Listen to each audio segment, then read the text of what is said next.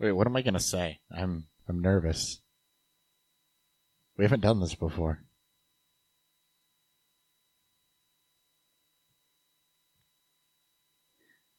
Clearly, my co-host just is gonna let me hang out on that one. Yeah.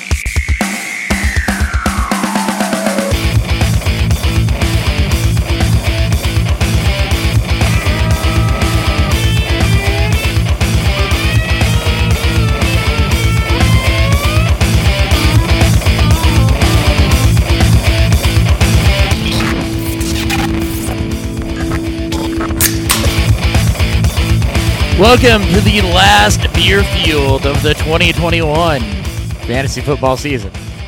Well, I mean, we'll be back next week, but your 2021 fantasy football season should be wrapping up this year.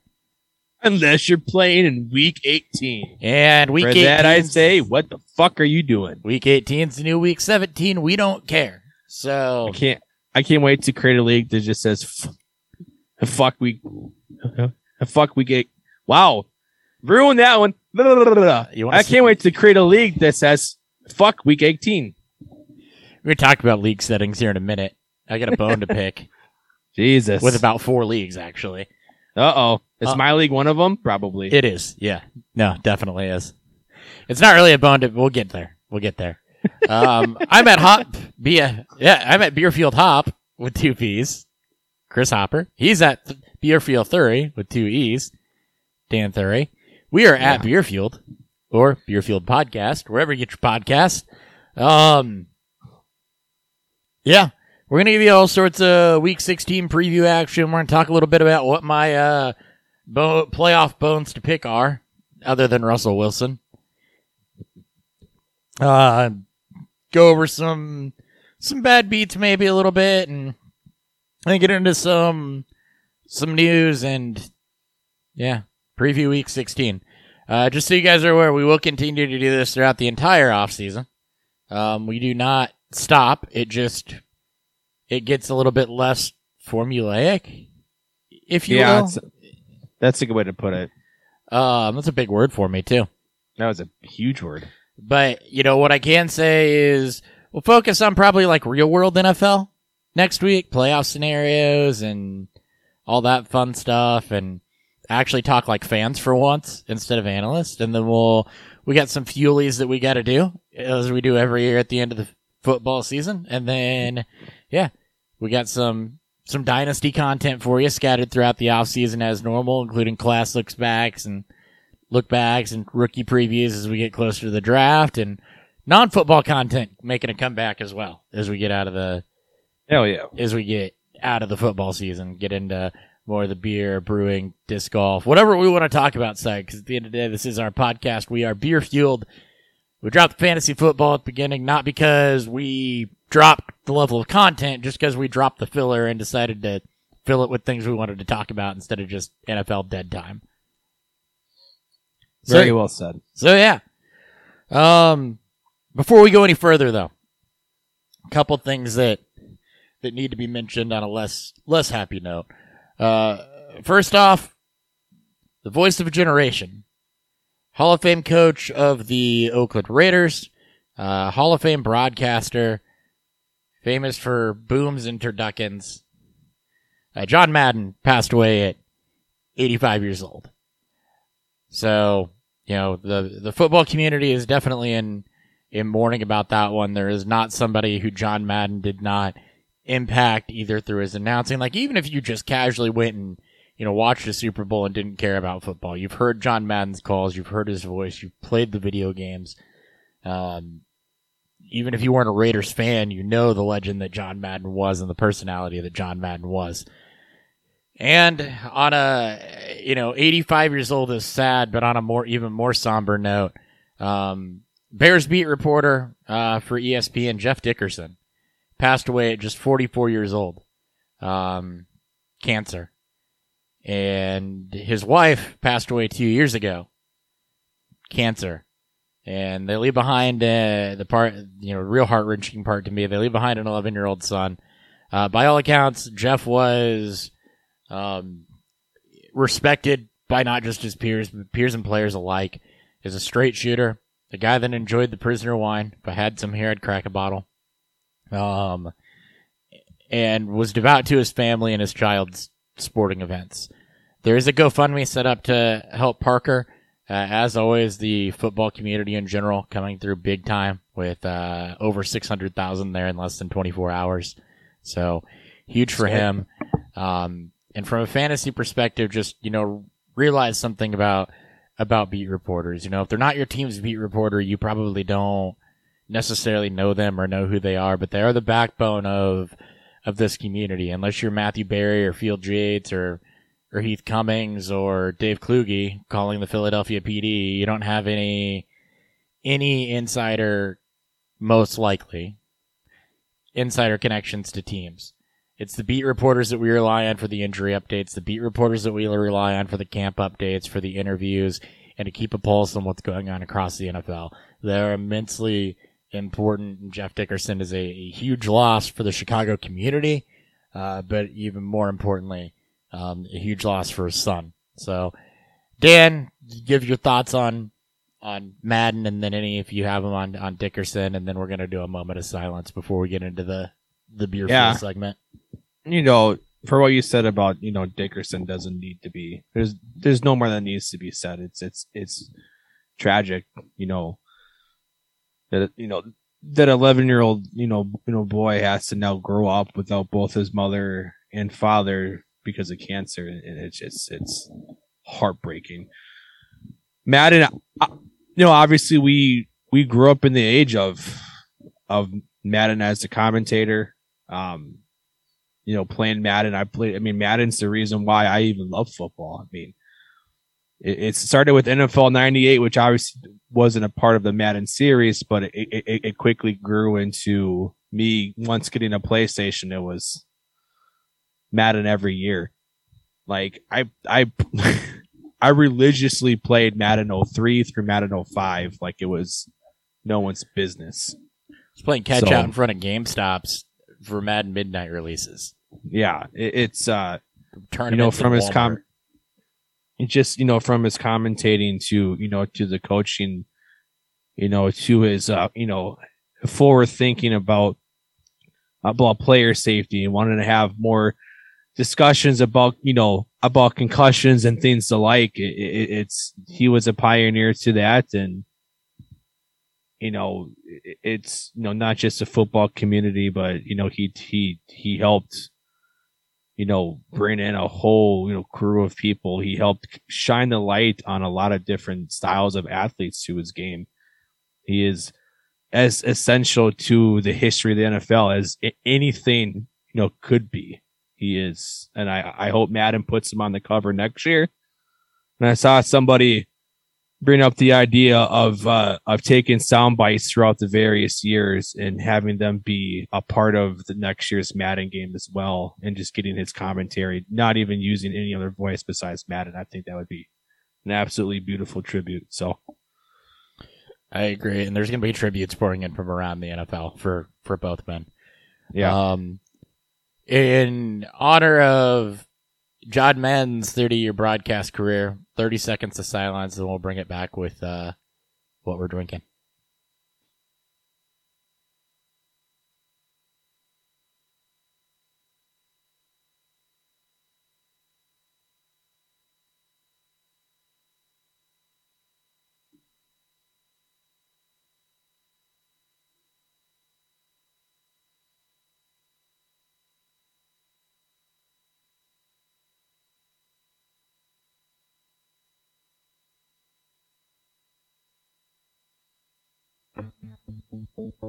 What's fueling Beer Fueled?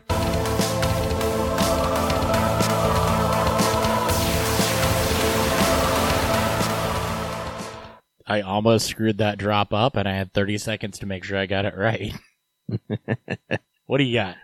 I got Stychian's Symbiosis. This is Hand of Fate's collaboration with my previous employer, Benny's. I was actually head of the beer department when we gave Hand of Fate these barrels. Again, Hand of Fate is a brewery out of St. Petersburg. Petersburg. So I always want to say Saint in front of Peters. out of Petersburg, Illinois. You put some respect on my hometown. Yeah, that just respect on the brewing itself. Mike, the head brew guy, CEO, founder, everything. It's ridiculous to get at what he does. But this is their collaboration. We actually gave them foolproof larceny barrels, and this is the product that came out of it. Yeah, more of my thoughts on this later. It's the can says, I'll read off the can says, this is carefully aged in the dark time. Because the whole fucking can's dark. Carefully aged in the dark confines of wheated bourbon barrels that were handpicked by our friends at Benny's. This dark collaboration showcases the beauty of symbiotic relationships. Working together is always better. All right, and for me, look, it's allocated bourbon season. I wanted to showcase something you're going to be seeing on the shelves a lot that is not necessarily allocated bourbon, but store picks hit a couple months ago this, and they don't exactly fly fast. So this is George Remus, single barrel select. This particular one is from the Rack House out in Cottleville, Missouri. It's basically St. Charles. And the St. Louis Bourbon Society. So if you're ever in St. Louis, check out the Rack House first and foremost. Great bourbon selection, solid food. John, Sarah, they run a great establishment over there. These are barrel proof. So this particular one's 111.7. I have one upstairs that's 127.8. So good amount of variance there. But juice in this is MGP. So out of Indiana, this is actually their label. So this isn't somebody else sourcing. This is their label, their juice. And, full review on this about halfway through the show. Nice. All right. Got a bone to pick. Not really a bone to pick, but a thought. Something that made you upset. Well, and it wasn't just your league. There were multiple leagues where this happened, not just to me. And it made me really kind of rethink the playoff landscape. And I think there's two schools of thoughts to this. Sure. I think one school of thought is you get all sorts of randomness in the NFL. Randomness in your fantasy league is part of what makes it fun. Head-to-head matchups are what they are. And then there's, the other school of thought where you want your two best teams, or the highest probability. There's no guarantee you're going to get your two season-long best teams in the playoffs, regardless of how you do it, because there is week-to-week randomness.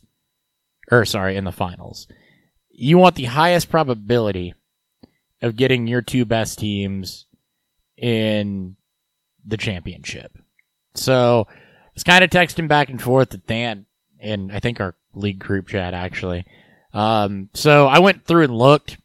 I was actually I'm in 9 leagues, and half of them had a scenario where the loser on one side of the bracket outscored the entire other side of the bracket.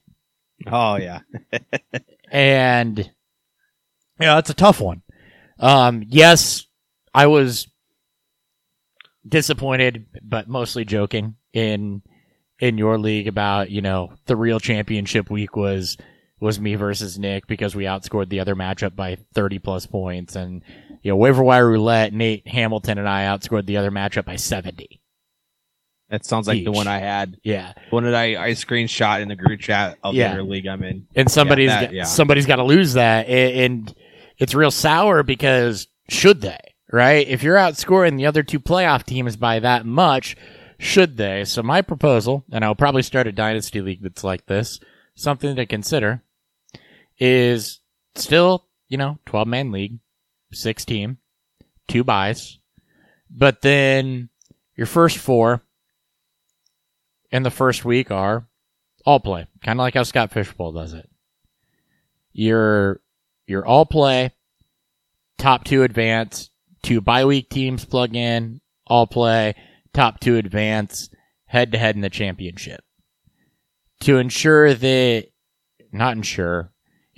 the probability that you're highest scoring, highest performing teams get through to the final. Now, that's obviously not an everyman solution. Simply proposing that one is an alternative solution, if you will.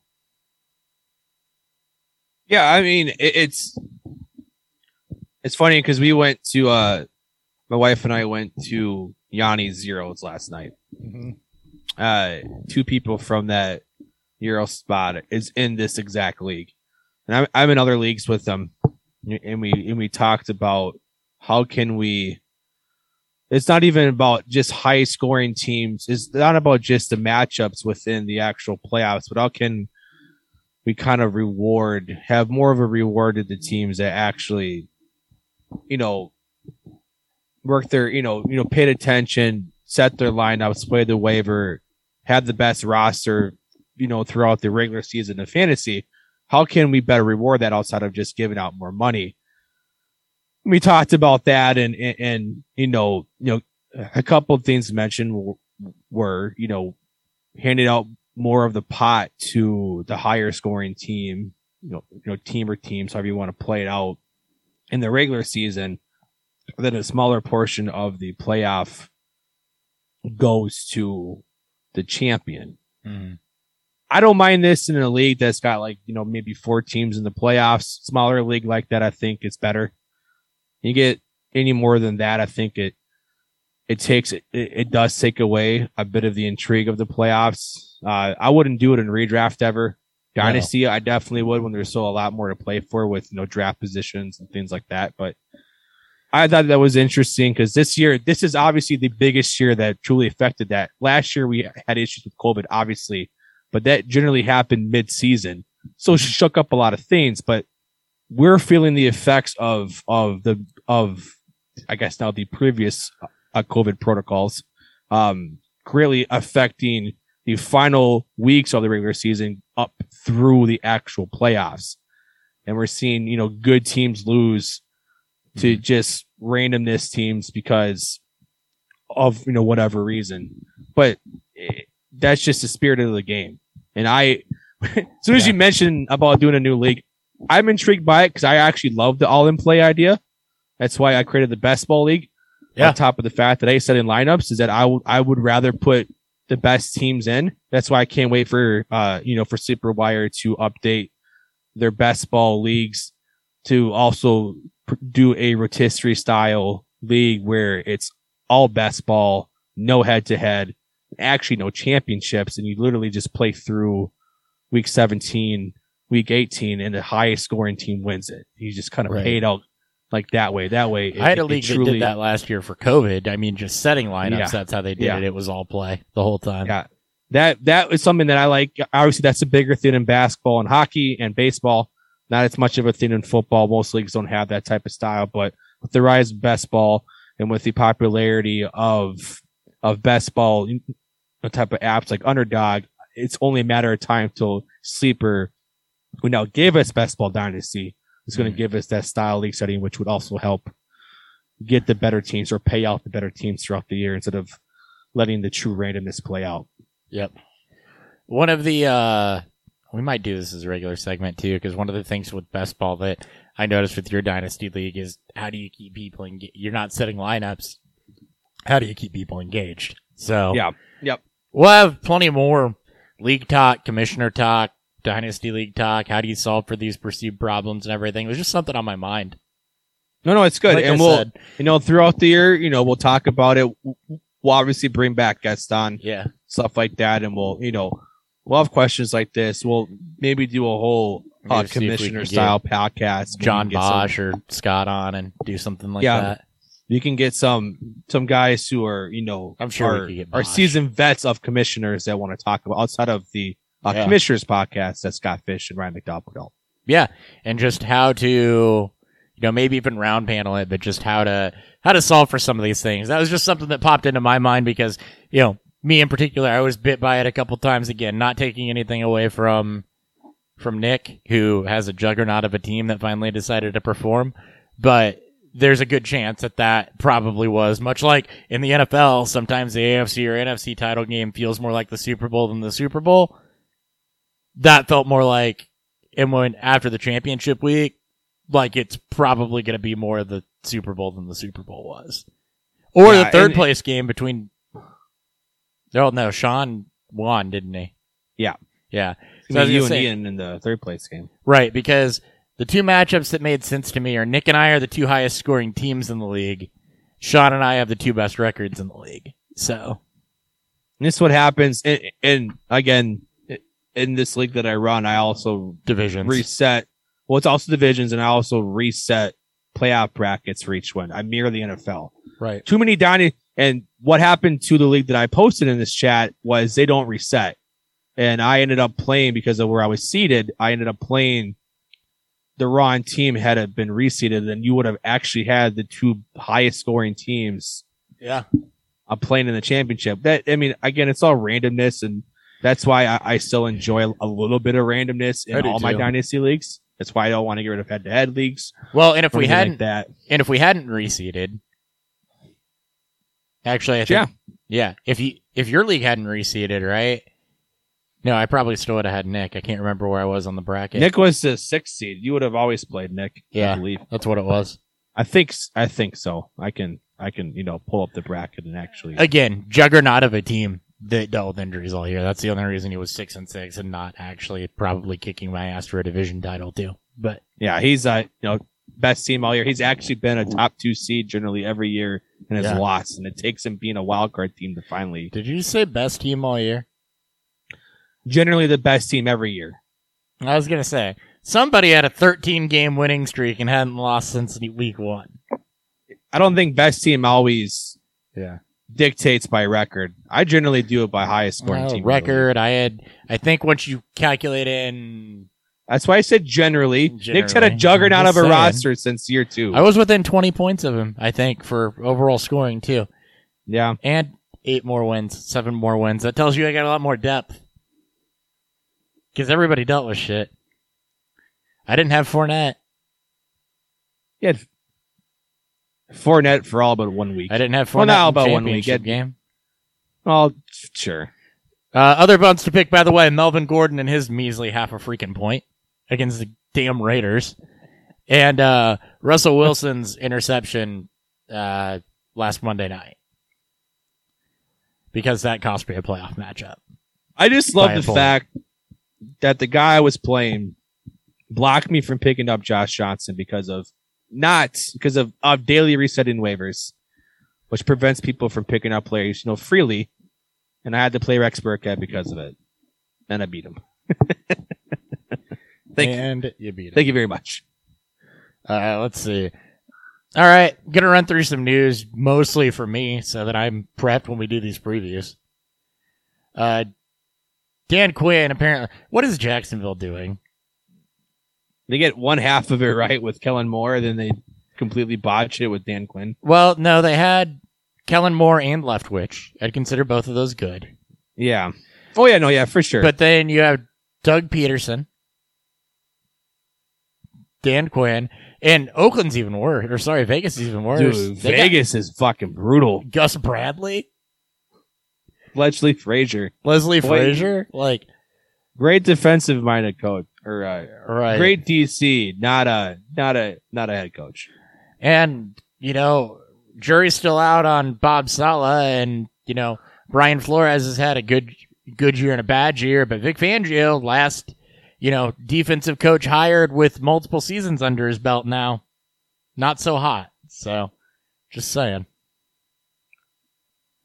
All right, moving. Black Monday, it's going to be fun. All right, rapid fire on some of this. Drew Lock set to start again this week. Teddy Bridgewater still out with concussion. You're not playing Drew Lock in a championship game. I hope not. Javonte Williams, Melvin Gordon, both limited in practice.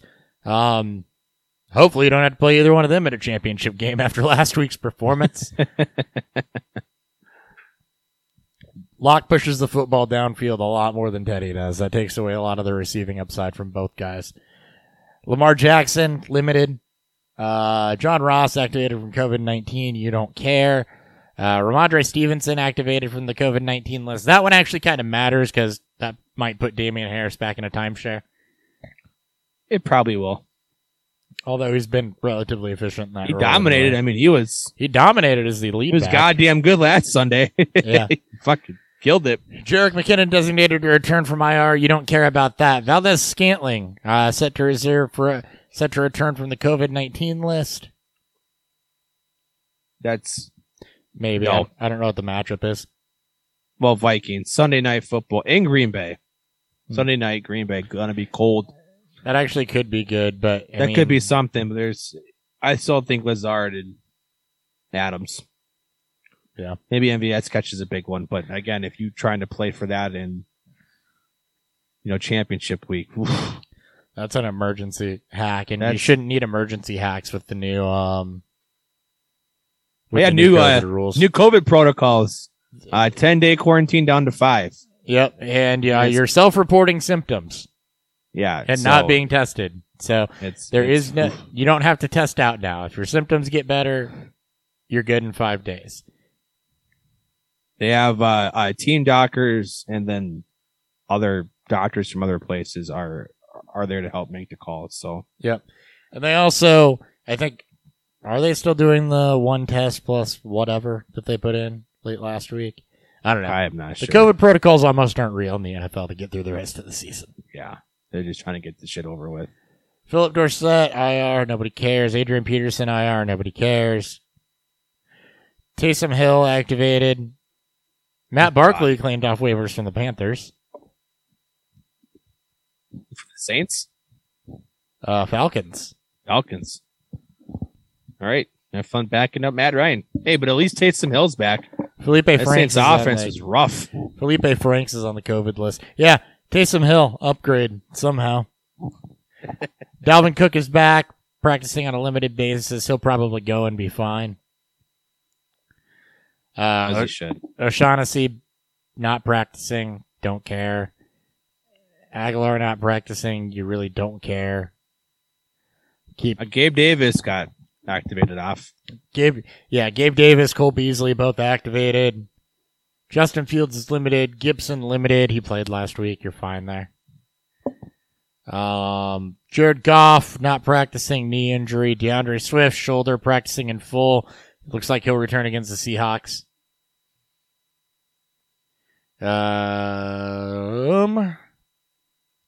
Jack Doyle not practicing.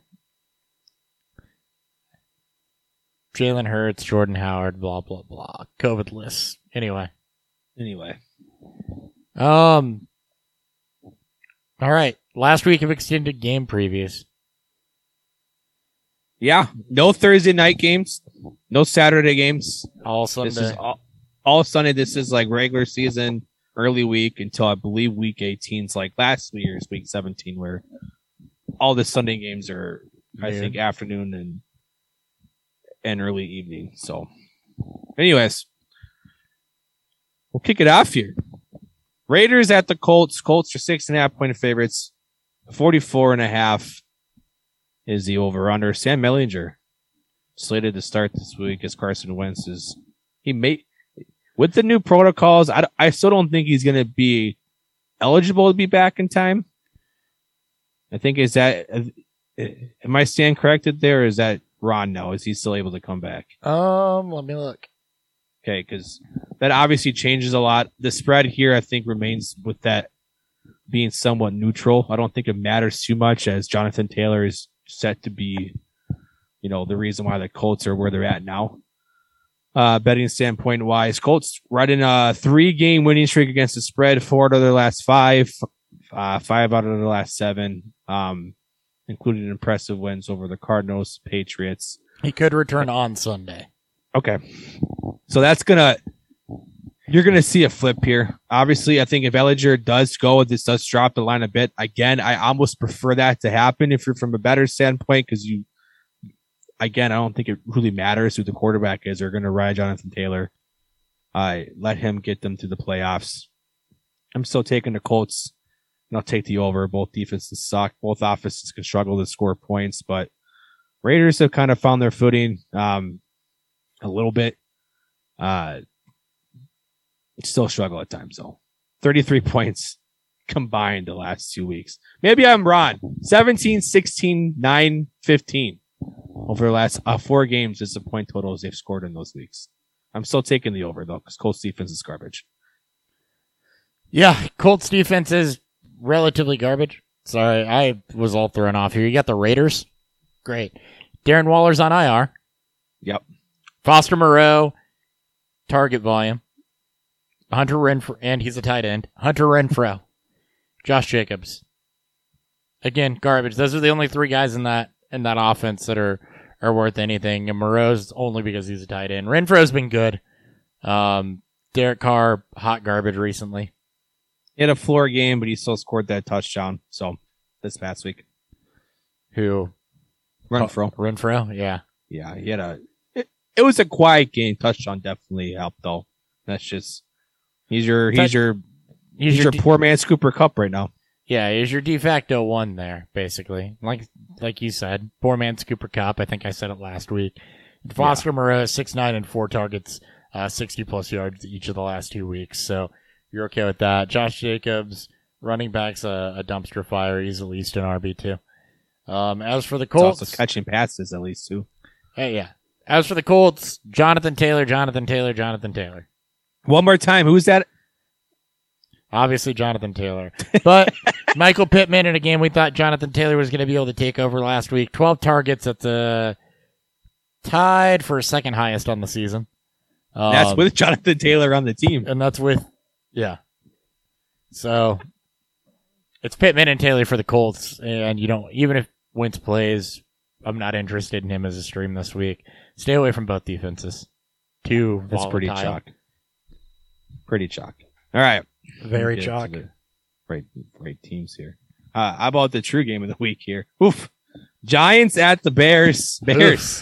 Bears. 6-point favorites at home. They just beat Seattle. 37.5. Gonna save Matt Nagy's job with an end-of-season winning streak against bad teams. Lowest game total on the week. The only game below 40 total. And I still think this game goes under. Giants,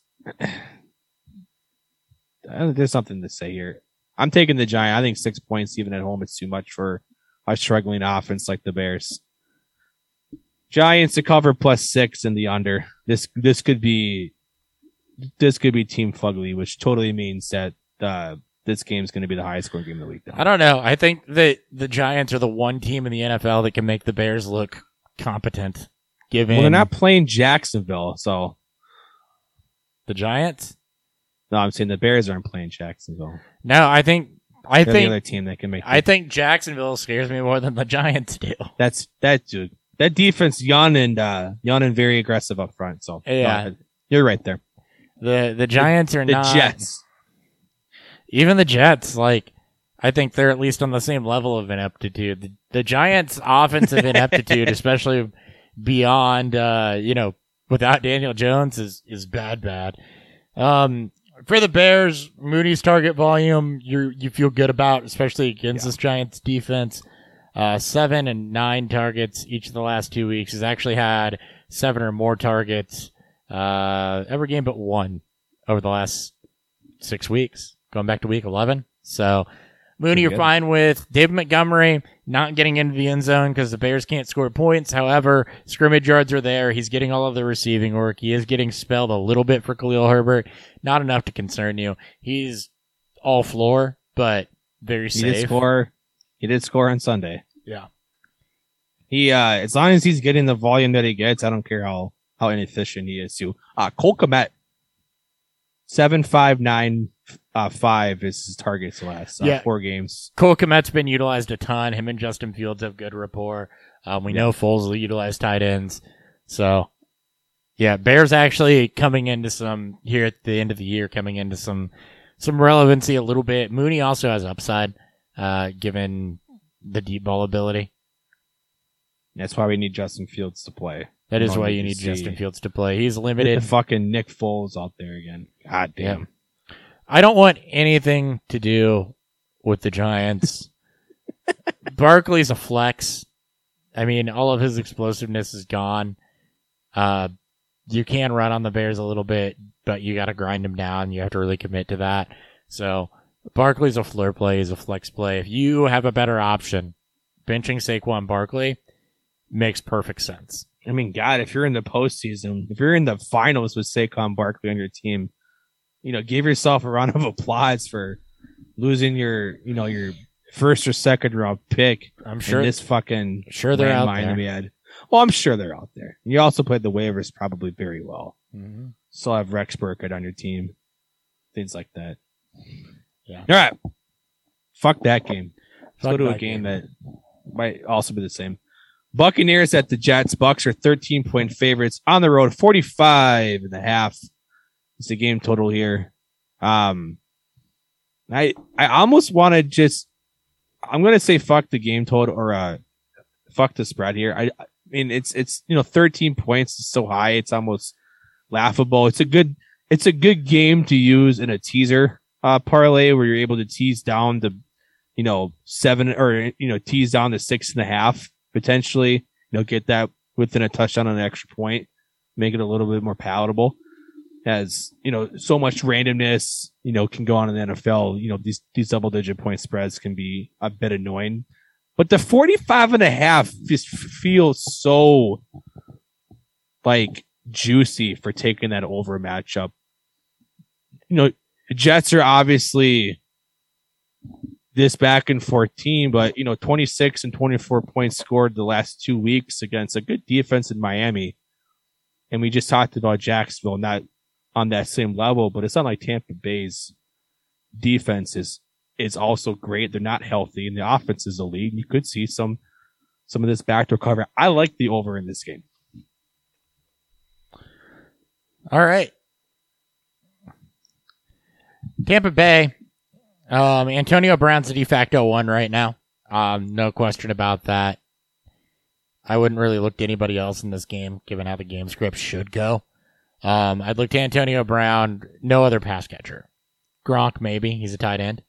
On the flip side of that, you do have the running game still. Keyshawn Vaughn was hyper efficient. Ronald Jones still saw the bulk of the work.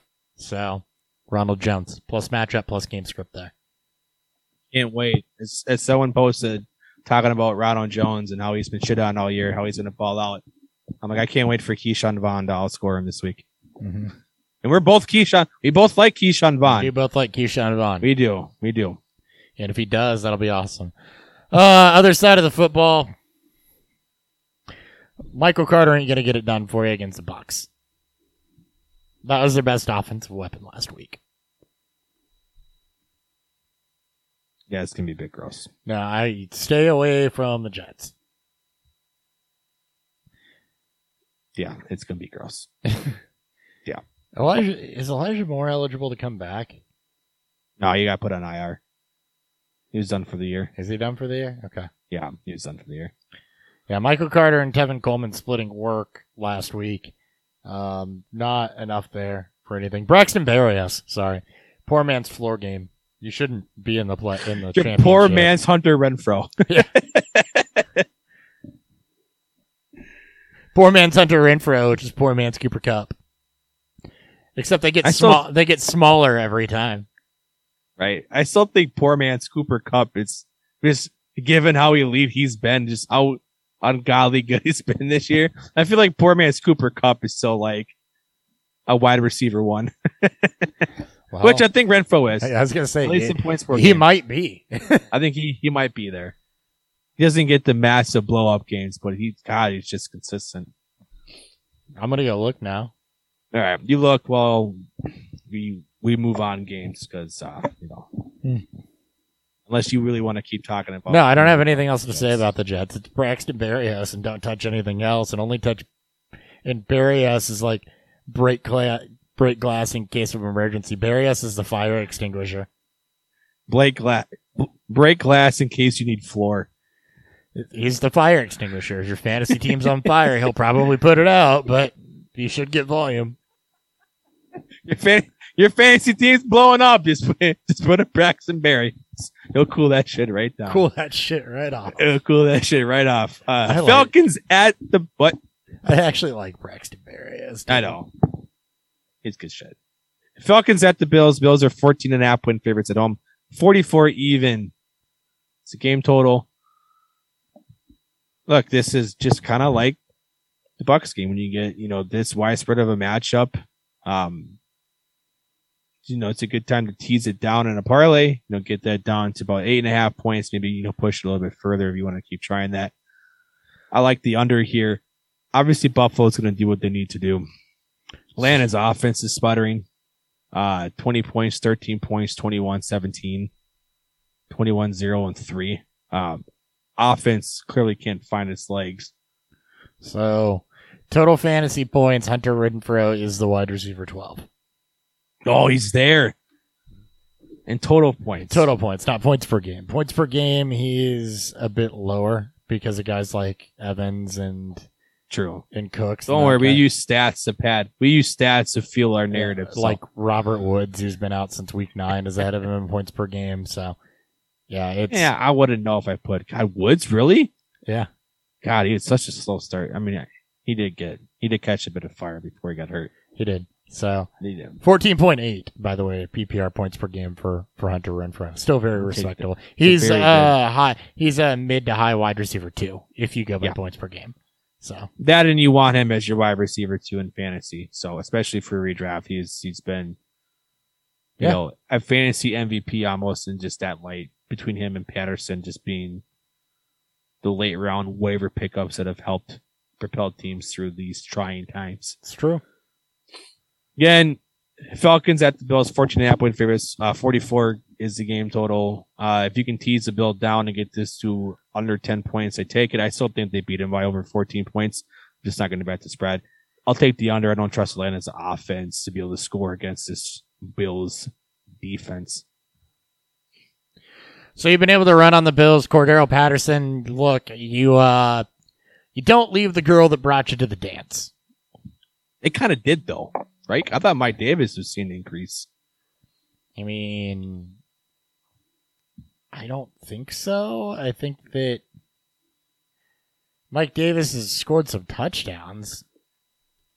I mean, this past week, split evenly in carries, split evenly in touches. Yeah, but Patterson just one more opportunity. Is that a trend? Well, Patterson's rushing stats have been in the crap or two the last 2 weeks. I just think it's not been good for them in the running game, period.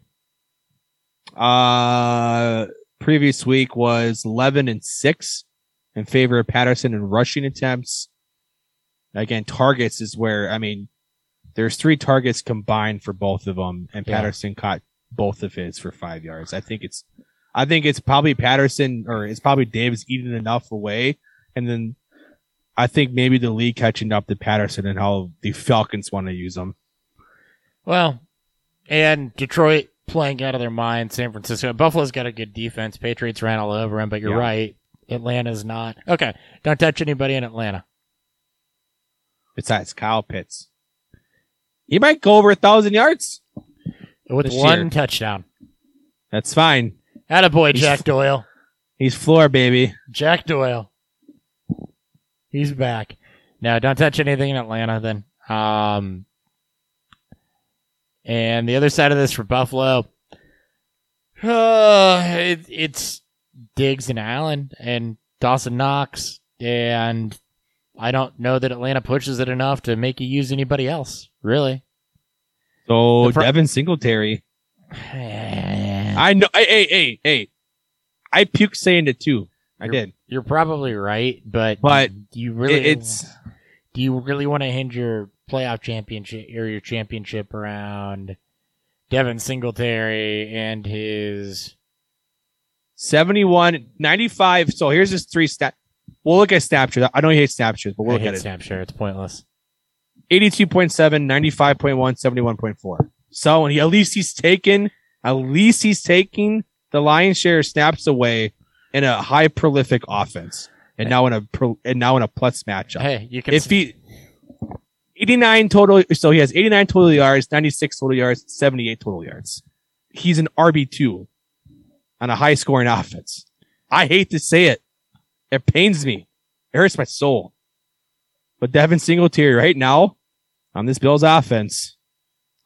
Yeah, give me 39 yards, maybe a touchdown.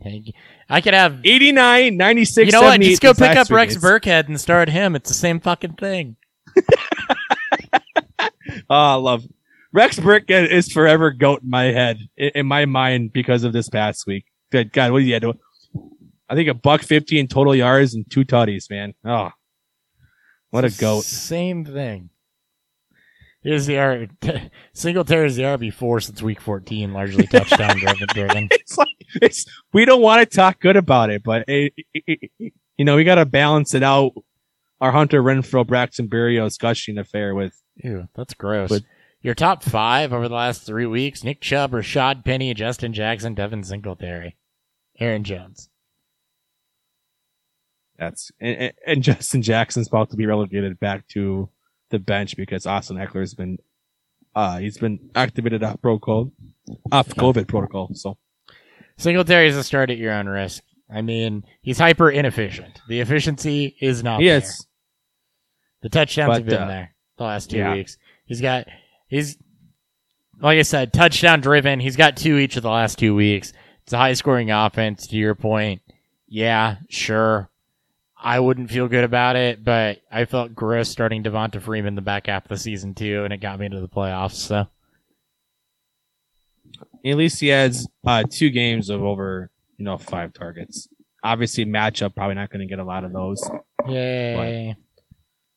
You got to take what you can get. Zach Moss will be active. Oh God! Could the Bills fuck up back-to-back running back draft picks worse than anybody else? They just get a good damn back. Sign one. I don't care. They have one. It's Josh Allen's great. What are you talking about? They need a running game. They absolutely need a running game. It's gross. All right. Let's find the next game here. Philadelphia at the football team. Philly's 3.5-point favorites on the road here. 45 even is the game total. Just 2 weeks ago, we had the Tuesday night thriller where the Eagles won 27-17 here. I still like Philadelphia. They're just the soft schedule. They're gonna make the playoffs. The loss of Miles Sanders does suck because he's been very good since he's been back. But I think Jordan Howard is still gonna play. They're gonna get their touches from Boston Scott and from Gainwell.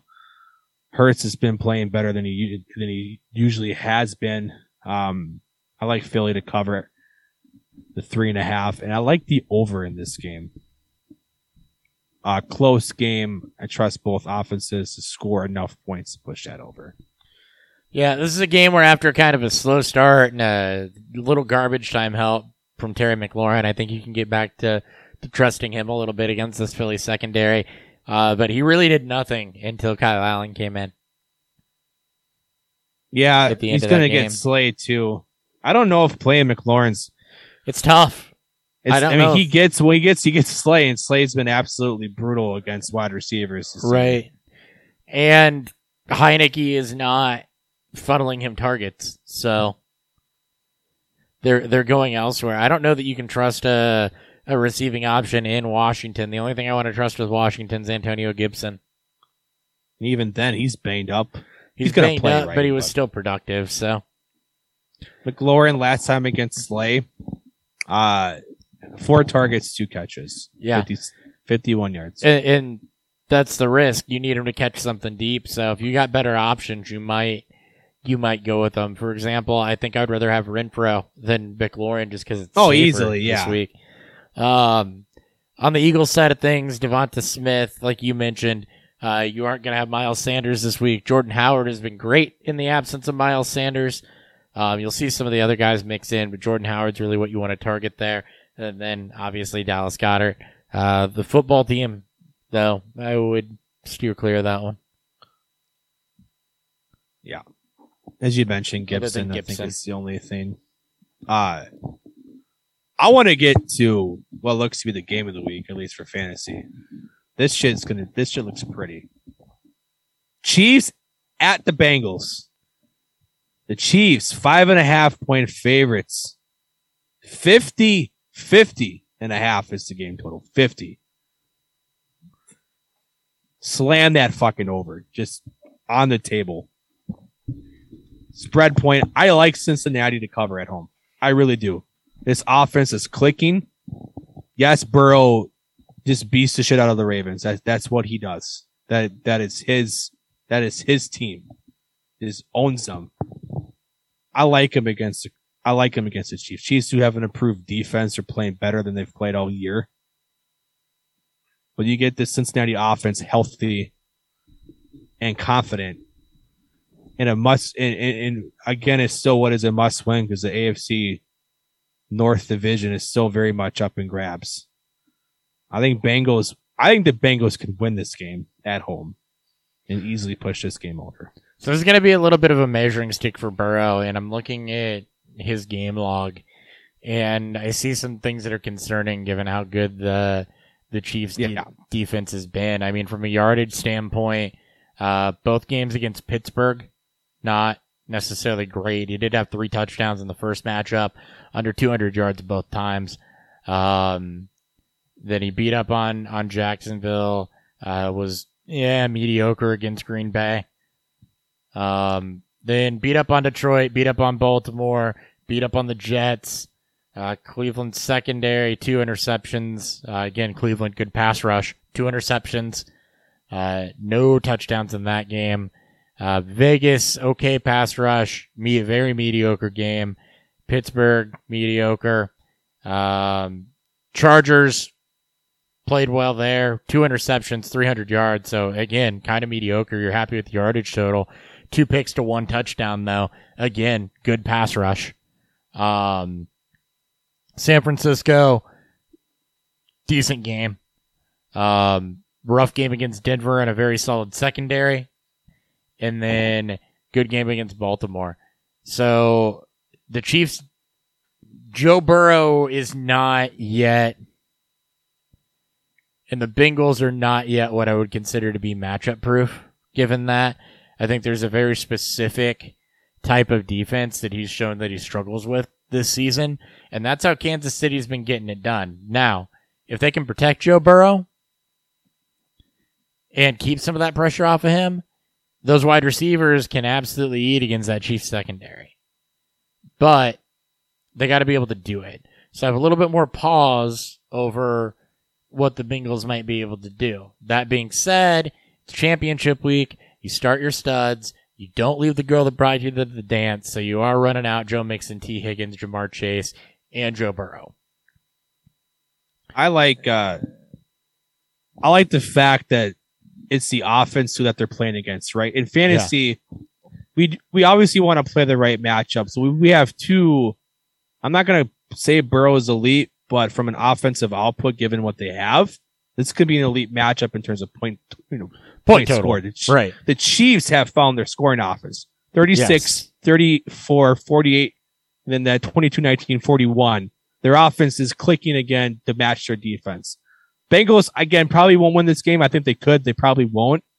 It's the type of even if Burrow has a bad efficiency game, I think he could get it done just on pure statistical volume. I think the biggest thing for fantasy that I'm really saying is that if you've got somebody that has a better matchup than Burrow, do it. I'm still fine with the skill position players, but Burrow, given how he's kind of performed against tough pass rushes, it has not been pretty. This is going to be a measuring stick for the Bengals. This is going to tell me a lot about how they're going to fare in the playoffs, should they make it that far.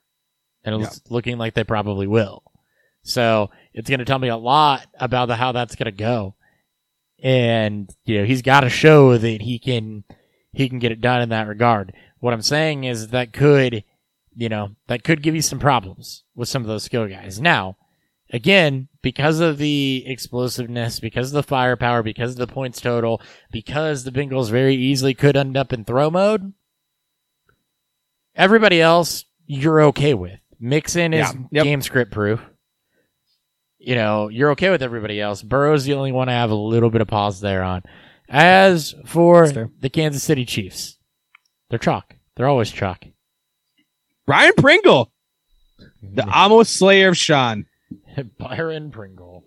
The Amos Slayer. Special teams, Kelsey is going to be back, though. Yeah, so. I don't think Pringle's getting 7 targets with Kelsey back. He was 7 for 75 and 2. Solid game for him. Somebody's needed to step up as a secondary receiver there for a while. He did.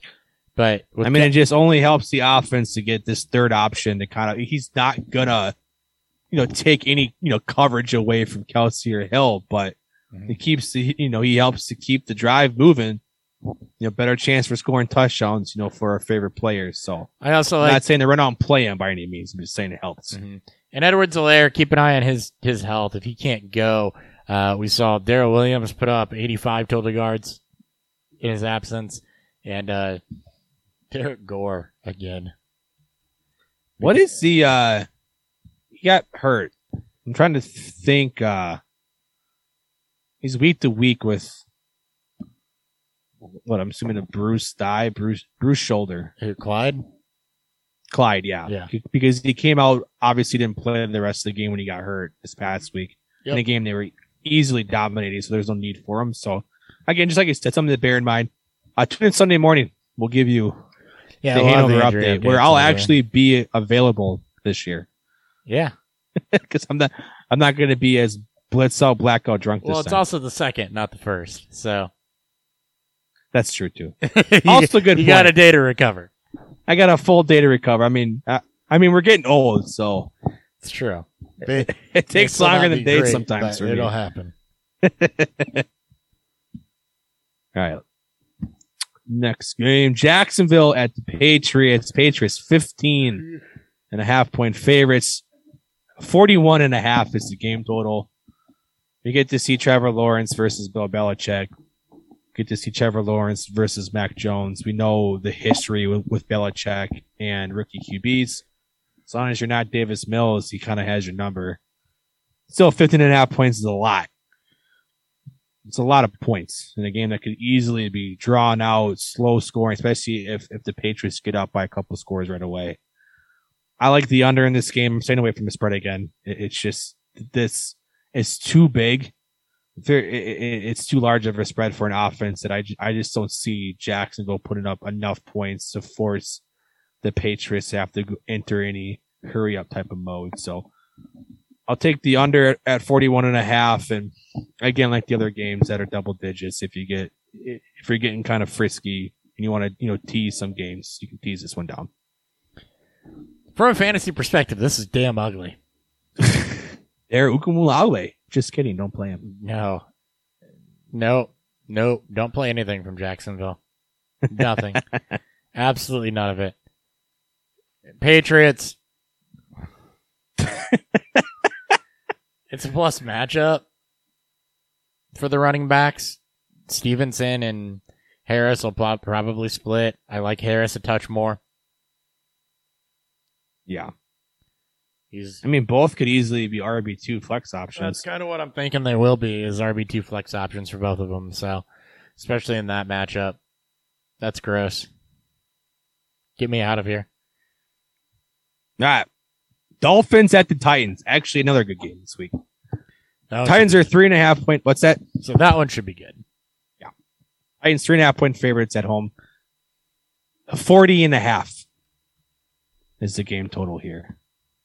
Well, that just seems really so low. It seems so low. Are we missing something? Dolphins still riding this 7-game winning streak. First team in NFL history to lose 7 straight and win 7 straight in the same season. Yep. Titans kind of getting healthier in the right time of year. Obviously, don't have Derrick Henry, and the O-line still a little bit meh. But Dolphins, I like the Dolphins to retain this, ride this out. I think they win their 8 straight, really push for that playoff push. I like the over in this game more than anything else. So I can't believe it's 40.5. That feels. Are we it's like AJ Brown not playing again? This feels criminally low. One note about that winning streak, by the way: Houston, Baltimore, the Jets, Carolina, and Giants. Saints. I know. So I know. I get it. But at least they played Baltimore when they still had Lamar Jackson. Well, thought they did.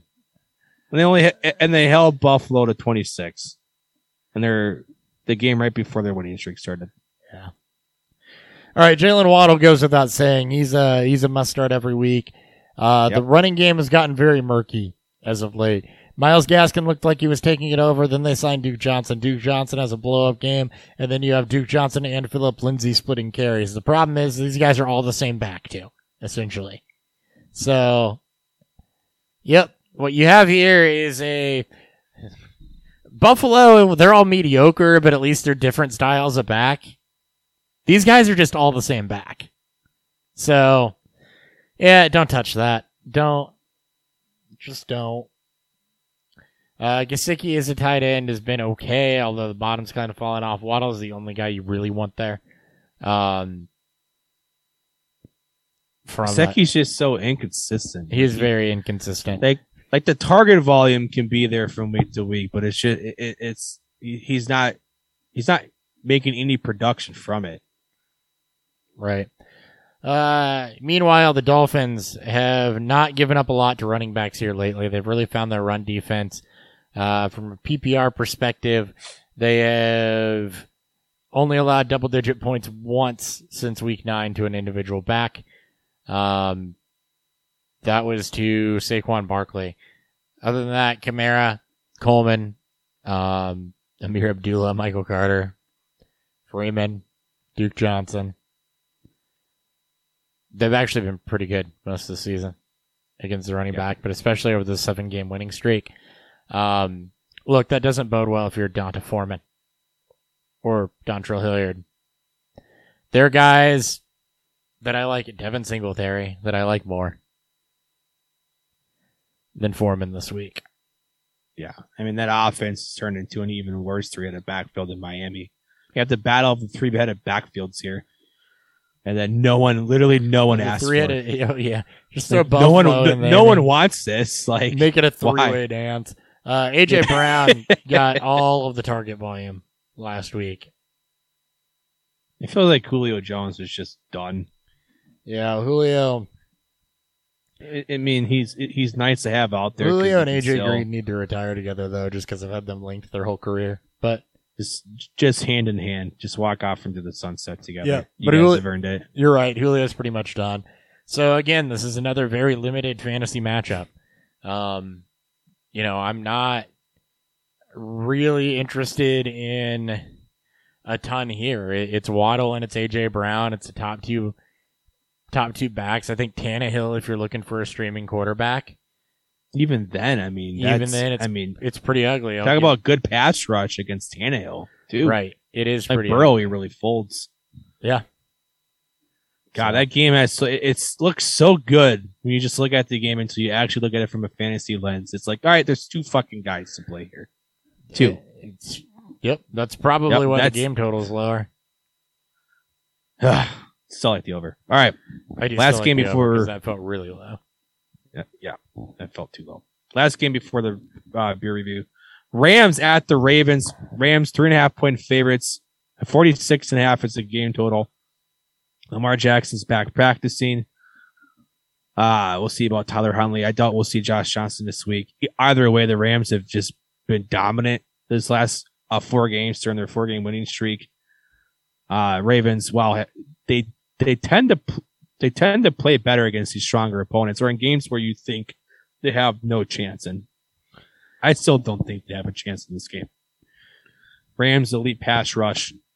Ravens offensive line, just Ravens in general, just plagued with injuries. The secondary got completely fucking annihilated by Boyd Chase and Higgins. I can only imagine what Cooper Kupp's going to do to them. Like, it feels like it might be against the law. Just how bad it's going to be. In most states. Rams, in most states, is probably illegal.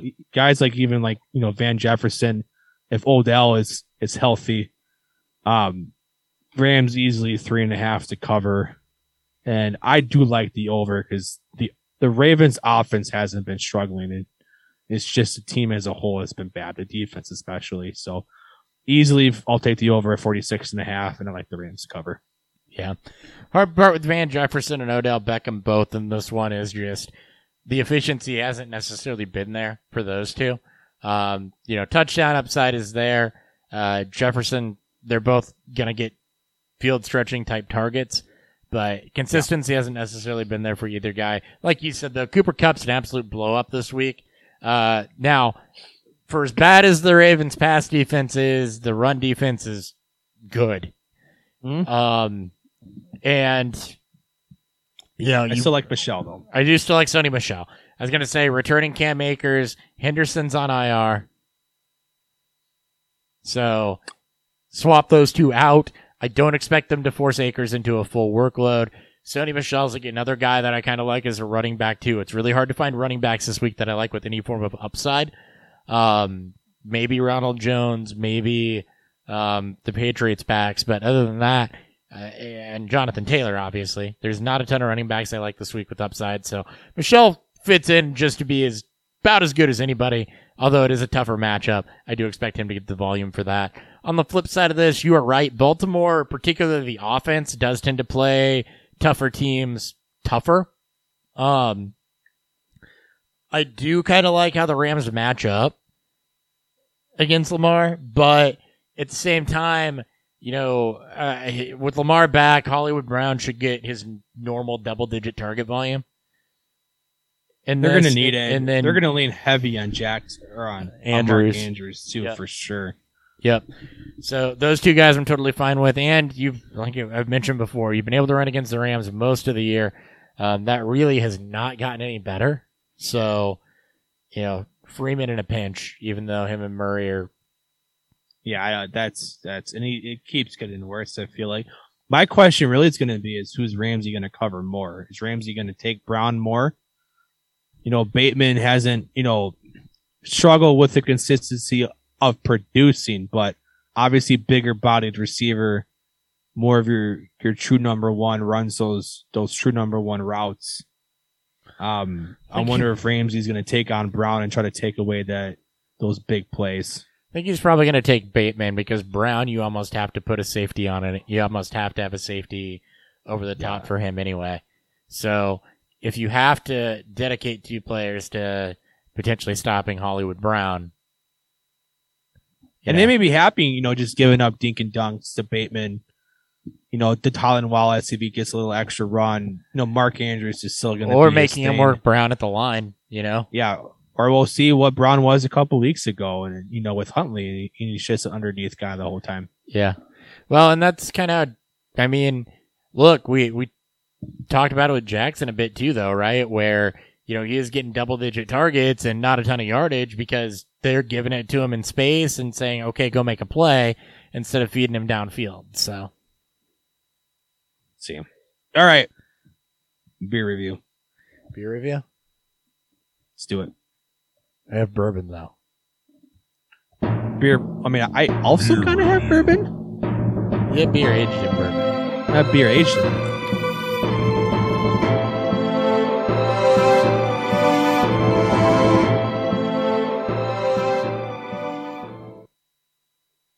Okay.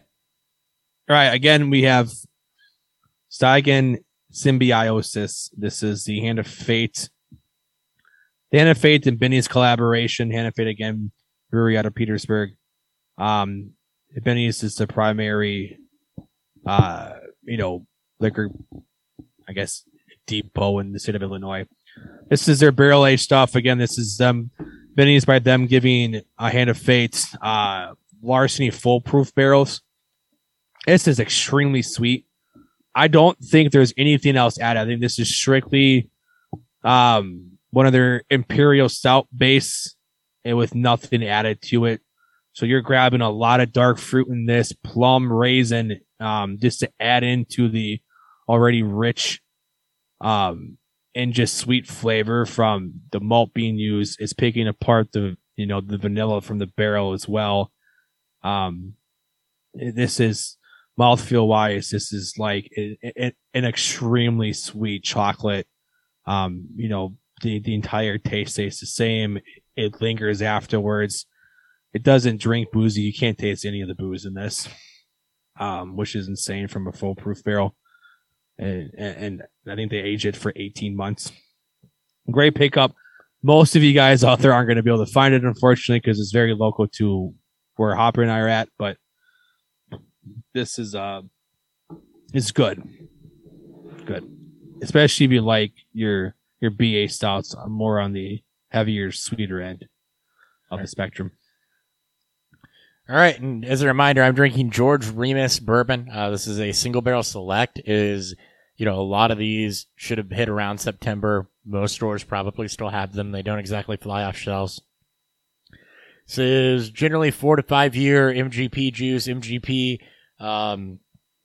distiller out of Indiana that sources for a lot of labels. If you look on the back of your bottle, you see distilled in Indiana.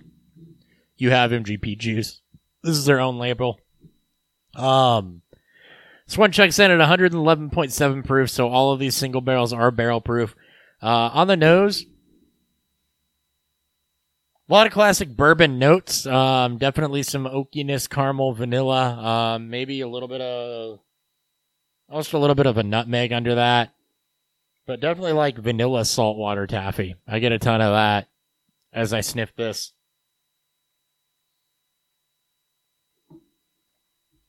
All right. Common among both Remus store picks. The proof that I have, the proof definitely comes out to say hello.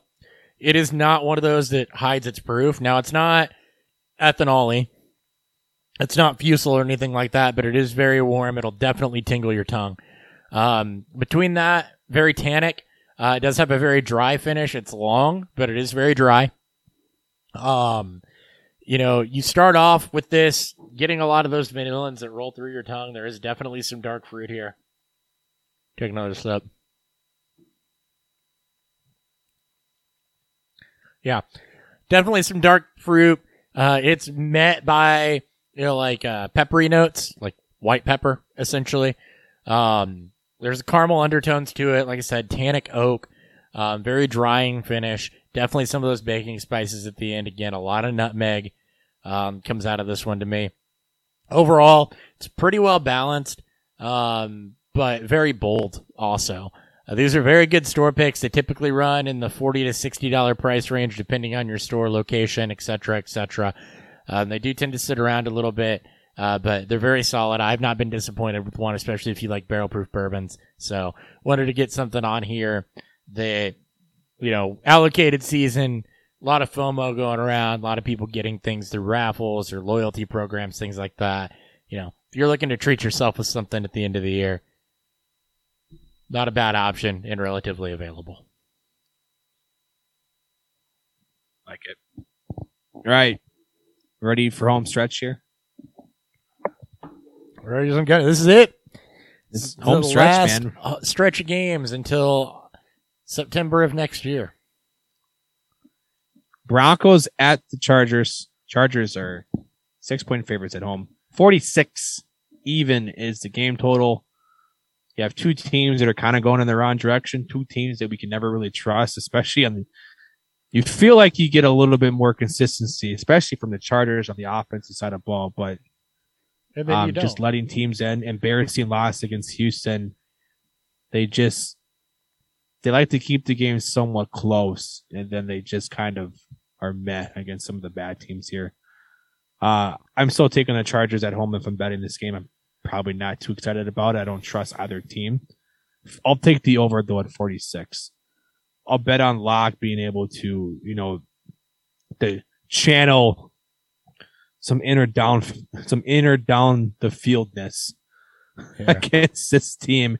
And maybe the running game against what looks to be one of the league's worst in the Chargers, who just gave up 150 total yards and 2 tutties to Rex, the GOAT Burkhead. Yeah, the one thing that concerns me a little bit about the Broncos running game is, one, they're going to come in, I guess, knowing that they're going to run the football, but two, the other thing that concerns me a little bit about that running game is the fact that, those guys just weren't really targeted last week. There were 3 targets total that went to the backs, I believe. So, that's not Drew Lock's game. That's not what he does. Now, the Raiders did dominate time of possession in that game. Josh Jacobs had himself a solid game, talking about last week. So you didn't see a lot out of Drew Lock. But what Drew Lock does do that Teddy Bridgewater doesn't is he works the ball down the field. So you did see 5 targets to Sutton. That's something you haven't seen in a while. 4 to Tim Patrick, 4 to Noah Fant. So he is working the ball down the field. He does want to push the ball a little bit more than what Teddy Bridgewater does. That's good news for those guys. Now, Chargers also going to play a little more up-tempo than what the Raiders do. So that's also good news because hopefully they just score quicker and Denver gets the ball back. In this game, if I'm looking for deep cuts, I'm looking Cortland Sutton, Tim Patrick. Now, I do feel a little bit better about Williams and Gordon in this game. I'm still a little scared, though, of last week, especially with the receiving floor not there, given the fact that these guys are splitting touches and that this could go negative game script if the Chargers play like the Chargers can play. But, like I said, it's a messy amount of running backs here as well right now. So, unless you have Jonathan Taylor, there's nothing that really feels good from a running back perspective. Maybe Ronald Jones this week, but, you know, you got just as good of a shot with particularly Javonte Williams, who's gotten more target volume than Melvin Gordon over the last couple weeks. But you don't love it. On the flip side of this, the Broncos did just give up 129 rush yards to Josh Jacobs. Austin Eckler will be back for the Chargers. You're good there. You're running the Chargers chalk inconfidently this week. Mike Williams, I think, has a good chance of being activated off protocol with this new off COVID. Is Mike Williams this new protocol in place? I guess he has been a bit this year. He did struggle a little bit throughout the middle of it. Got it back some. Kansas City kind of locked him down, but he was good against the Giants, good against Cincinnati. Good secondary there in Denver. And last time out, just 39 receiving yards for Mike Williams on 8 targets. I wouldn't call him chalk, but you can definitely, Oh, one other thing on Justin Herbert, by the way, was a complete mixed bag for him, too, in this matchup earlier in the year. 300-plus yards, that's the good. 2 tutters, 2 picks. So, yeah. A little more turnover-friendly for him this year, too. Yeah, good secondary. Like the yardage, like the touchdowns, so. All right. Texans at the 49ers. Gross. 49ers, 12.5-point favorites at home. 44.5 is the game total. Davis Mills, hats off to him, playing very well. Yeah. Off the biggest one of his career, short career. San Francisco is still battling for that playoff spot at home. I don't see Houston losing by more than 10 points here, even on the road. I don't see him losing by 10 points here. I think they cover this one. Do I think they win? No. Do I think they cover, though? Absolutely. And I like the over. Give me that 44.5. A bit low like this. Trey Lance getting his first start with Garoppolo out this week. Rookie versus rookie. Yeah. Brandon Cooks. Maybe some fireworks there. Yeah. Brandon Cooks has been very good since Davis Mills took back over. Obviously, didn't play last week.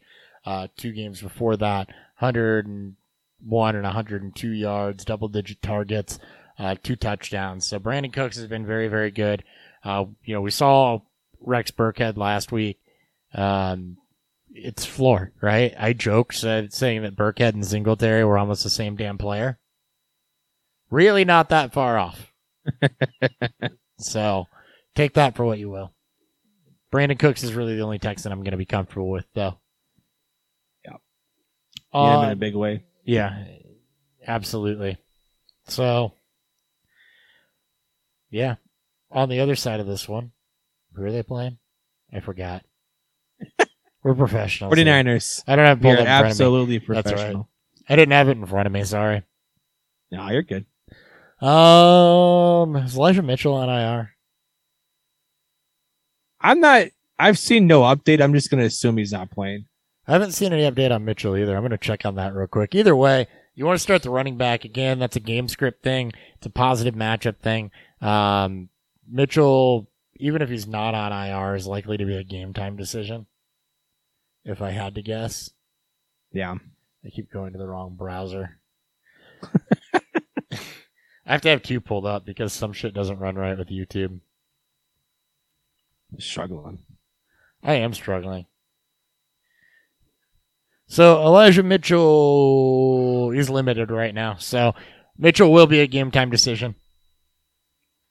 Whatever back, I'm comfortable with them, either Mitchell or Wilson. Deebo Samuel, we know, is going to get his. Whether it's the running game or the receiving game, we know Deebo Samuel is going to get his. The other thing I like in this one, Houston's been able to push the pace a little bit more in recent weeks. Brandon Ayuk was getting a ton of target volume. It's kind of fallen off a little bit more, but with them using Deebo out of the backfield, especially if Elijah Mitchell doesn't go, Ayuk has a little bit more upside than he normally would, although he's not a must start. Yeah. I agree with that. All right. Cardinals at the Cowboys. Cowboys 5.5 point favorites against these Cardinals at home. 51.5 is the game total, which looks to be the highest game total on the slate. Look, the Cardinals are going in the wrong direction. We've all seen that. Dallas has been playing. The offense finally looked competent this past week against Washington. Dak was kind of riding on his own little slump here. Is finally broke through as Dallas again tries to jump in on that number one seed in the NFC chance here, as they already locked in the NFC. They've already locked in their playoff spot and locked up the NFC East division here. I like Dallas to win this game. We know that the Cardinals have been playing better on the road. We can just look at the record for that. Dallas is just playing more complete football. The offense is starting to get it going again as Cooper gets healthier. Dalton Schultz is I think the tight end 3 in like this 3 or 4 span here as he's getting more and more involved. We get to see the ultimate conclusion to Zach Ertz versus Dalton Schultz in this game. I just can't wait for it. Thank God that we have it here. So I like the Cowboys to cover, and I like this game to go over. A personal interest because of 1 week. Tight end 4 on the season, by the way, for Dalton Schultz. Yeah, Schultz is he's taking full advantage of no Blake Jarwin and a somewhat depleted wide receiver room to start the year. Tied with Dawson Knox in points per game. God, I love it. Two guys we like this. Oh, love it. By the way, Zach Ertz and Dallas Goedert, tight end 7, tight end 8 on the season. Thank God. Wait, that's God, Jesus. It just screams been. how bad tight ends have been. Zach Ertz gets traded mid-season, and it's the tight end 12, or the top 12 tight end. Yeah, your top 6 basically are the guys you've been able to rely on most of the season outside of injury with. And really, Pitts had a slow start, and Dawson Knox is pretty touchdown dependent too, so. It's like playing on a high efficient offense that scores a lot of points is good for your tight end and Knox. And then with Pitts playing on an offense with literally no other outside weapons, benefits Pitts. Yep. Anyway, start them all. Literally. Everybody. That includes Chase Edmonds. James Conner's still dealing Conner, he's practicing, but he's limited, I believe. Right? I don't think he practiced. I would totally need. I'm playing against James Conner with Chase Edmonds this week in a championship matchup. So, heel injury for Conner. I don't believe he was practicing. Here, I'll check for you. Thanks. Since we don't go through this shit at the beginning of the show anymore. James Conner. Nope. Did not practice Wednesday. All right. Well, hopefully he gets better, but hopefully he doesn't play this week. Yeah. It's Conner not practicing, leads you to Chase Edmonds. Hopkins on IR, leads you to Christian Kirk.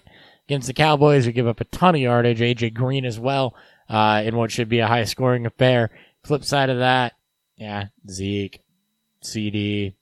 Saw Cooper get off the schneid a little bit last week. He's been healthy. And it's been Schultz, not Michael Gallup, who's gotten more of the target volume the last couple weeks. Yeah. Maybe match up for that. Who knows? Although, is Dalton Schultz healthy? He wasn't concussed after that hit, I don't think. I think that they just said, nope, we're done screwing around with this. We're up 40 at the half. Yeah. I think there's I've seen nothing on the sort, so. Here, let me check that real quick. Sure, we can vet that. Just keep this pulled up when we have questions. Yeah.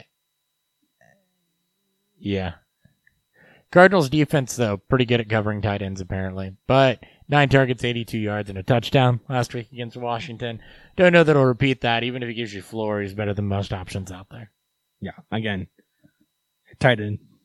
All right. Panthers at the Saints. Just 2 games left in the afternoon hour here. Saints 7-point favorites with Taysom Hill back. 38.5 is the over-under. I lied when I thought the Bears game was the lowest. I believe these guys are tied or within a point. Bears were 37.5. Bears Giants is 38.5. Panthers have been fucking terrible. At least with Taysom Hill, I think the Saints could score enough points to win this game. I don't know if they'll cover. As again, they are still fighting for a playoff spot. Give me the Saints to cover if I'm taking that bet, if you want to take that bet. And I'll take the over in this game. Backdoor cover here. Maybe the Panthers keep it a bit close. I would just avoid this game altogether, though, when it comes to betting. Just punt it to the moon. Move on. I would punt this game to the moon in general. Yeah. I don't think anything's good here. Kamara is the closest thing to good. Thank God Taysom Hill. I can't believe there's a quarterback that made me say, thank God Taysom Hill is back. And his name is Ian Book. Maybe they should just start Bortles after he gets a couple weeks. Why not? You'd be the only one happy about that. I'd be entertained. Can't be any worse, right? It could not be any worse. Oof. Alvin Kamara, by the way. Pedestrian 2 weeks. Yeah, it's been, but against Tampa and Miami, Carolina is not those 2 defenses. You should be fine. Yeah. DJ Moore, maybe? See, DJ Moore against the Saints is pretty iffy to me, though. Because the Saints defense is very good. The quarterbacks have been super inconsistent. While DJ Moore is getting double-digit targets, which is hard to ignore. No touchdowns in that time frame while he's getting double-digit targets. So, PPR, I guess. He's been good for 14, 15 PPR points a week. So that's Hunter Renfrow. He's Hunter Renfrow. He's side Renfrow. He's poor man's Cooper Kupp. He's a poor man. He's a poor man's Cooper Kupp with no touchdown upside. He's Cooper Renfrow. He's like he's Hunter Kupp. He's previous iterations of Hunter Renfrow where he had no touchdown upside. No, he's getting. The target volume's a step up from what Renfrow is too. So true. All right. Lions at the Seahawks. Seahawks 7-point favorites at home. 42.5 is the game total. Again, I don't fucking care to really bet. Well, take the Lions. They tend to just play teams tough. Seahawks aren't very good, so it may not even fucking matter. Huh. Punt this shit to the moon. Rashad Penny's probably the only thing. Swift being back is good, but I gotta say something about DJ Moore here real quick. Because I don't care about Seattle. No, I wouldn't either. So I'm looking at this page right now, right? Sure. So outside perception, would you consider the season to be better or worse than the last 2 years for DJ Moore? Oh man.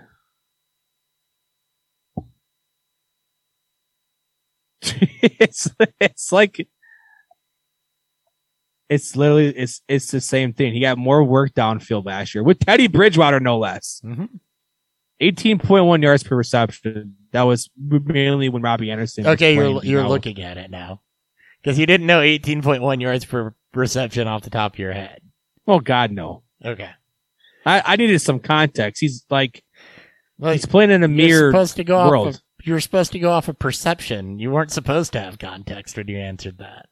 I would have probably assumed the same anyways. Oh my God. It's always been gross. 144 his target volume's up, receptions are up. 15 games each of those seasons. Yardage is roughly the same, about 100 plus or minus 150 yards. Touchdowns are the same. I mean, it's almost like this is his role. He is. And you're gone. Yeah, I know. I should be back. You're back. I'm back.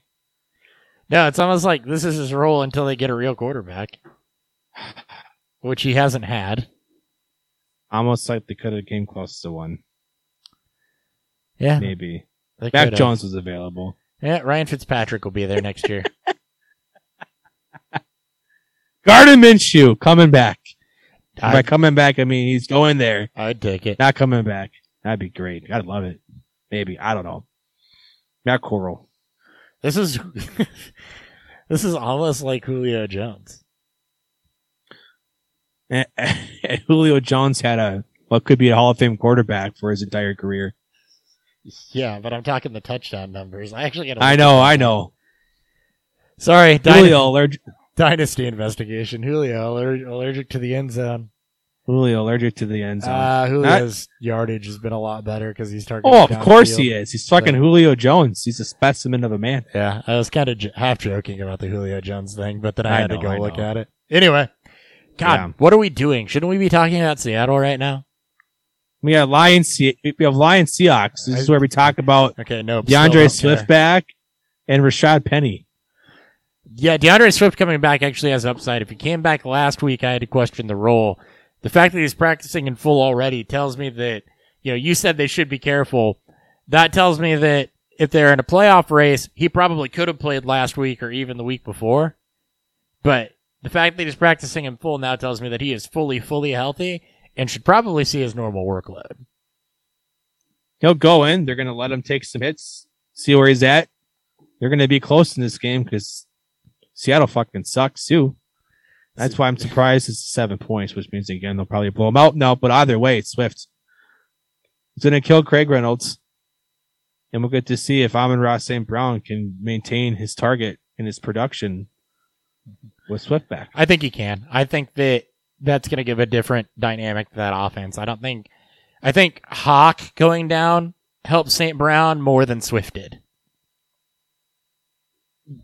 One would think, right? Yeah. Obviously, St. Brown and Hawk would operate in similar areas of the field. Right.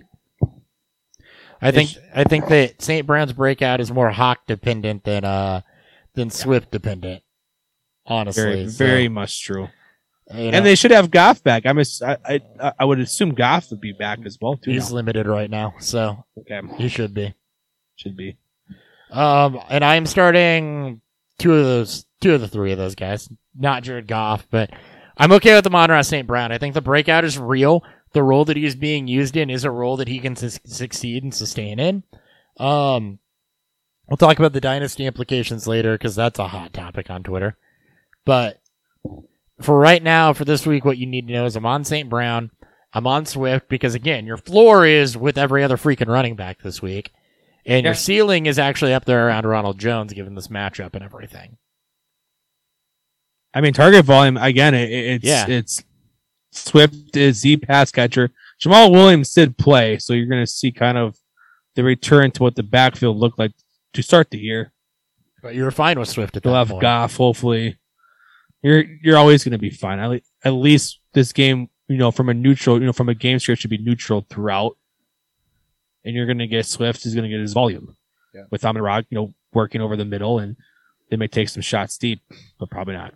And you finally have another back with upside here, too. His name is Rashad Penny in this matchup. Although Detroit does play tough defense, Penny's been relatively good. Tyler Lockett has been getting some target volume. Again, this is not a tough defense. Seattle's receiving game is tough, though. They're a little bit scary. I think Russ is just pretty much checked out. I think we all know that he's... I also wonder how healthy the finger is, but... That too. And DK Metcalf has still been just absolutely on the snide. So the passing game's been pretty mediocre. Metcalf did have a touchdown last week, but neither guy has necessarily been definition of reliable. It is a plus matchup. I like Lockett more than Metcalf throughout this offensive slump. He seems to have maintained his value a little bit better than what than what Metcalf has, who has been a bit disappointing by what I think a lot of people thought he was going to be, especially after last year's performance. So it's just mirroring what Seattle has been this whole year too. He's been the embodiment of the offense. So it's Penny and Lockett for me. Yeah, I agree. Even Wilson is just why. Like if you made it to the championships with these guys on your roster, you probably weren't playing them anyways, or you probably weren't relying on them to be what they need to be. So, yep. Vikings at the Packers, Sunday Night Football. Packers 6.5 point favorites, which also feels a bit low. 47.5, which easily feels right. What would many consider to be the game of the week from an NFL point, this could be a lot of fun. Depending on the weather in Green Bay. Cold. Which means nothing. As long as there's no wind and a blizzard conditions, I think we're fine. Here, let me look that up. Go to the handy dandy internet. Yeah, handy dandy internet. Do.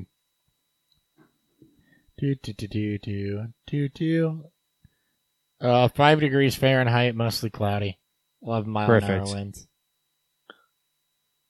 Vikings holding on to their slim chance of playoff hopes. Need a win. Green Bay can squander that completely with this flat out beating us. I think most Vikings fans would actually be happy if we lost this game.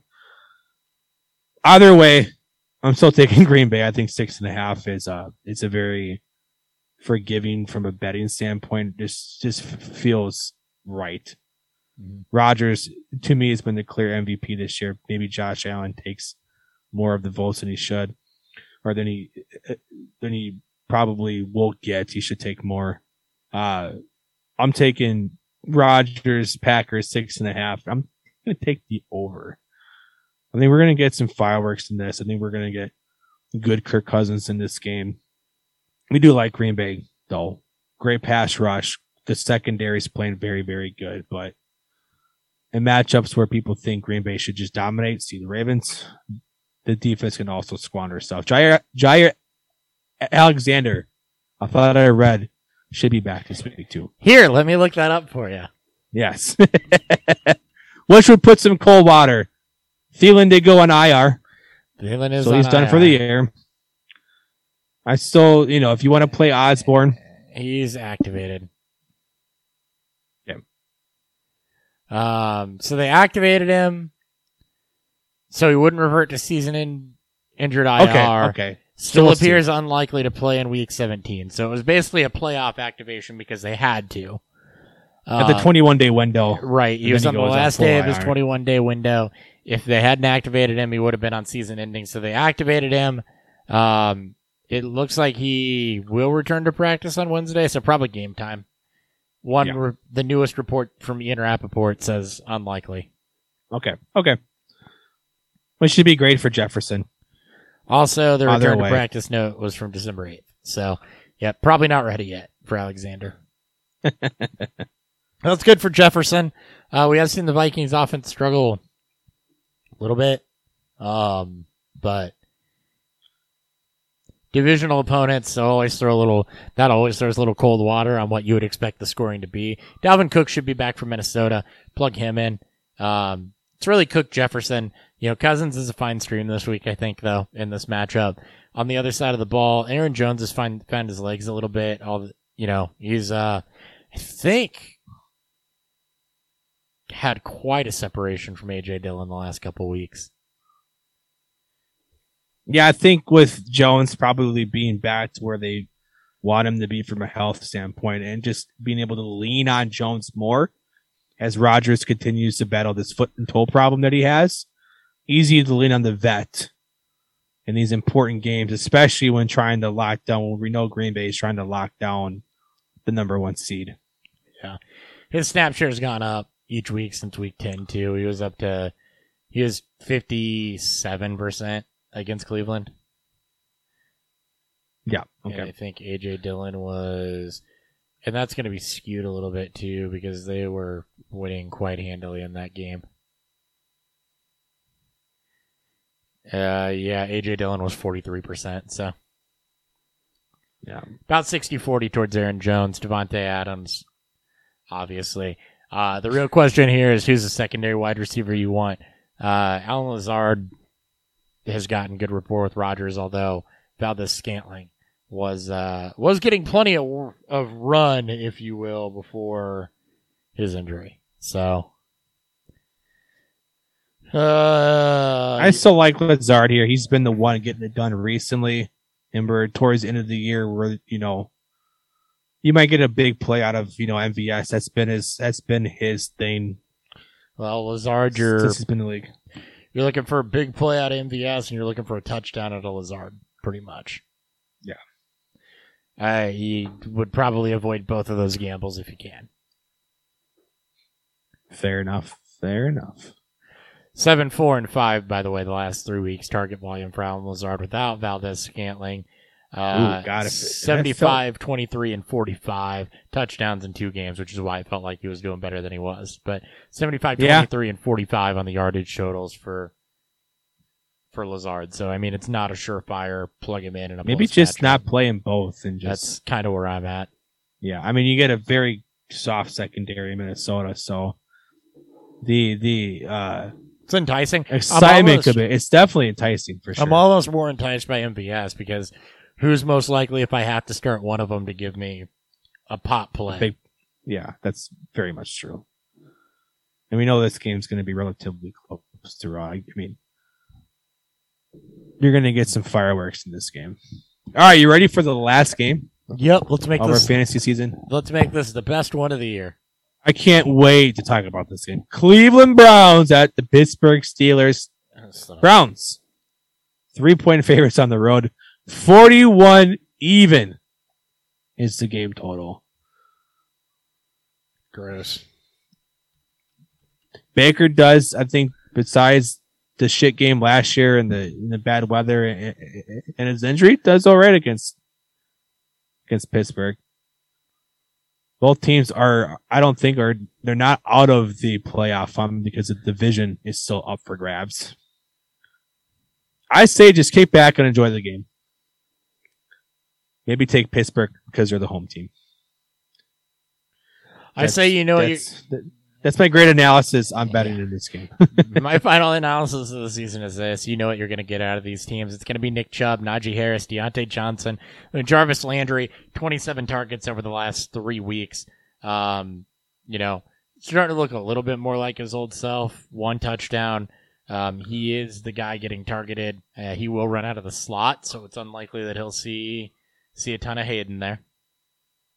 He's Mayfield's. This is true. Yeah. Safety blanket. So there's some floor there. I mean, it's looked very Hunter Renfrow-like. Poor man's Cooper Kupp. Poor man's Cooper Kupp. He was Renfrow before Renfrow. He was Cooper Kupp before Cooper Kupp. He was Cooper Kupp before Kupp, except he didn't play in an offense that produced a lot of touchdowns. Right. Miami. Oh, not wait, Cleveland. Hold on. Is he DJ Moore before DJ Moore? He's DJ Moore before DJ. No, because I think Moore plays more outside. I think Landry's always been a slot guy. Yeah, productivity-wise. He's Brian Hartline. He's pretty close to DJ Moore productivity-wise. That's so good. Especially not 2015, athletic 2016 seasons. He's not athletic, but he's really good out of the slot, and he just commands targets because he plays with quarterbacks that like to throw to open receivers instead of throwing open receivers. That's it. We ended it with a whimper. Woo! Brown Steelers. Woo! Yeah. Good luck in your fantasy championship. Got some people in here rooting on things. I got 2 games. Chiefs is getting healthy. Burrow will struggle. I agree. Who's your daddy? I agree. That's what I said. Even. Yeah.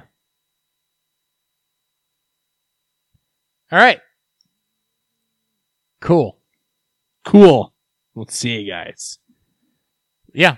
We'll be back next week. We'll be back on Sunday. Make sure you tune in for that one. Last live stream of the year. Normal time because we haven't done it in a while, by the way. I think it's like 11 o'clock. So. Are we going back to that time?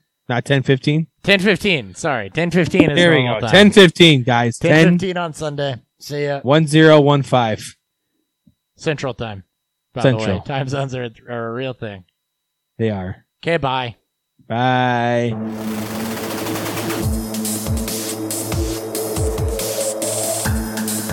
Beer Fuel.